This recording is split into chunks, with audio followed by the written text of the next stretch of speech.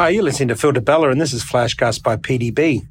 Today I want to talk about diversity. So diversity and inclusion is what I want to emphasize on. I get asked about it a lot, and I've held off for no particular reason. And just so I started doing a little bit more reading and researching and asked a lot of my peers what they think about diversity and inclusion. And the consensus is that people get caught up and don't really understand what diversity is, and understand that in basic, means to an owner of an organization or a manager, that diversity is the representation of different people in an organization. It's that simple, right?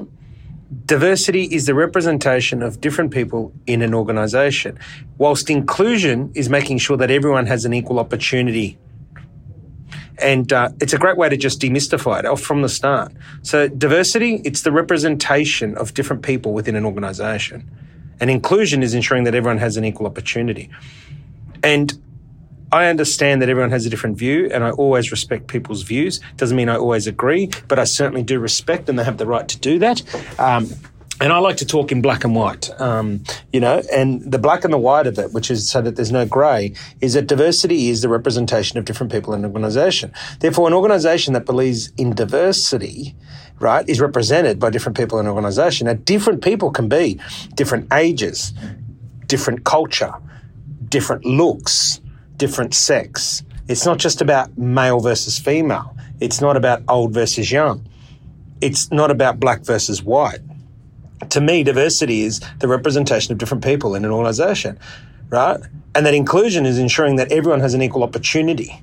Now, what really stands out for me is at the moment I, as a business leader, and I've started many businesses, sold many businesses, and started the Coffee Commune now, which is becoming a big business, I never, ever, ever hire based on somebody's age, on their sex, or their colour. To me, it is putting the best person in the right seat of the bus to ensure that they can achieve what the organisation needs them to achieve. And I really, in summary, if you said sum it up in 10 seconds, that is what, to me, an organisation that is truly diverse and truly inclusive, it makes sure that it picks the right person to sit on the right seat of the bus to achieve what the organisation needs without it specifically focusing on the age, the colour, or the sex of a person. To me, the moment that you focus on whether it's male or female, whether it's young or old, or whether it's of a different colour, that to me breaks the whole concept of diversity and inclusion. It means that I'm actually discriminating by choosing you based on anything other than your capability. And that is something that I've never stood for.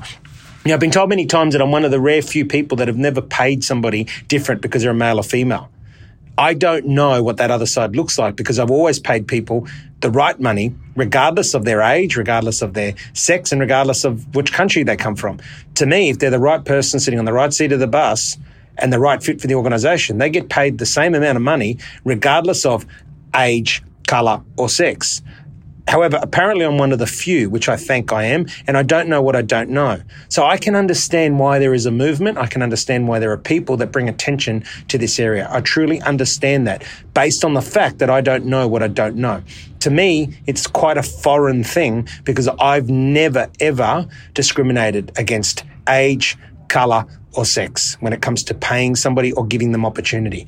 I constantly come back to, is this the right person to sit on the right seat of the bus to achieve what I need to in the organisation? And therefore, they're inclusive, that I include people that because they've all got the equal opportunity. And many people in my organisation, especially DeBella Coffee, when I started as a one-man band in 2002 and then grew to 130 staff, a lot of my senior managers, in fact, all of my senior managers came from working within the organisation by being chosen for their skills, being included in the organisation in growing, and ensuring that they had equal opportunity to move to whatever part of the organisation and climb the corporate ladder that they wanted to climb. To me, this was the foundation of a great business. And I suppose that's the point that I make, that the foundations of great businesses go about diversity and inclusion as part of everyday life. They don't need a diversity and inclusion policy because it's part of their fabric, it's part of their values, it's part of who they are. And that's where I see that diversity and inclusion works the best in an organisation. When the founders, when the managers, when the leaders all have diversity and inclusion front and center of mind, in everyday operations, not because they adhere to or have a policy that the organisation pushes down to be diverse and inclusive. I get that in big organisations, again, I don't have experience in your massive global organisations, so I can't speak on their behalf. And I can truly understand why some organisations would need this, because the attention isn't there. And again, I don't negate that because I don't know what I don't know.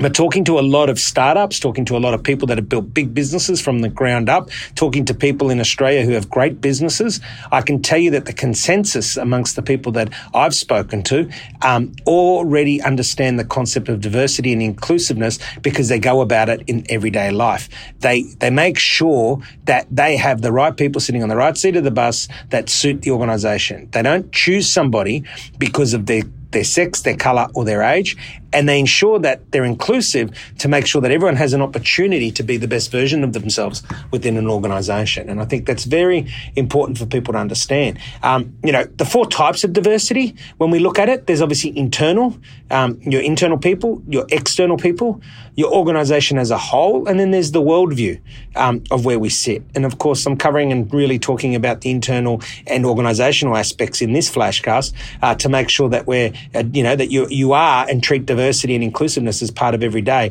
not rely on a policy. And if you happen to be in an organisation that actually doesn't have any focus on diversity and inclusion, well, then I truly believe you need to.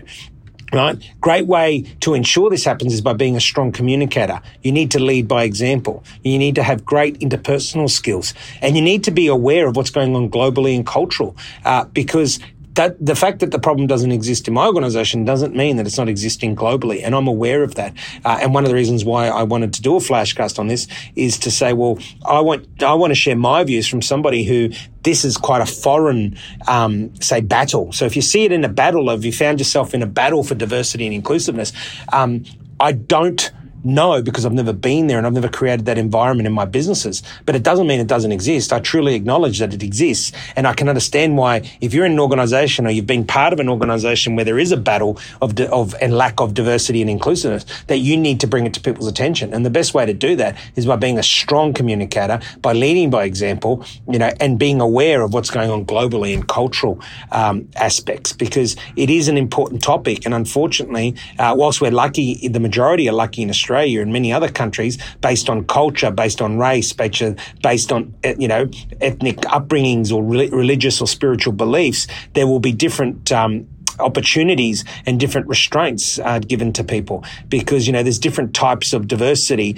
and characteristics, like culture, like race, like religion, like gender, like what sex you are, generational as well. And a common one is disability, where a lot of people that have a disability, whilst it might be a mild disability or a major disability, there's often a lack of diversity and inclusiveness, and that's one area that really needs attention. So in summing up, let's understand exactly what diversity and inclusion means. Diversity is a representation of different people in an organisation when we talk about it from an organisational point of view, and inclusion is ensuring that everyone has equal opportunity to contribute. That's important, and being aware. And just because it doesn't exist in your workplace, and it certainly has never existed in my workplace that I've created, it doesn't mean that it does not exist. So respect and understanding and respecting other people's views is important, and maybe just doing a little bit more research about it. But I think the foundation starts with understanding what the concept of diversity and inclusion really means, so that it doesn't just become, a rhetoric discussion, or it becomes a tick and flick, or it becomes something that doesn't really truly get respected, but is, dumbed down by having a policy just so that you can appease somebody. Because in the perfect world, diversity and inclusiveness would just be part of everyday's go-abouts and work, ethic. So I hope I've been able to share my views on that quite clearly. Till next time, you've been listening to Phil DeBella, and this is Flashcast by PDB. I encourage everyone, as usual, to go be the best they can be.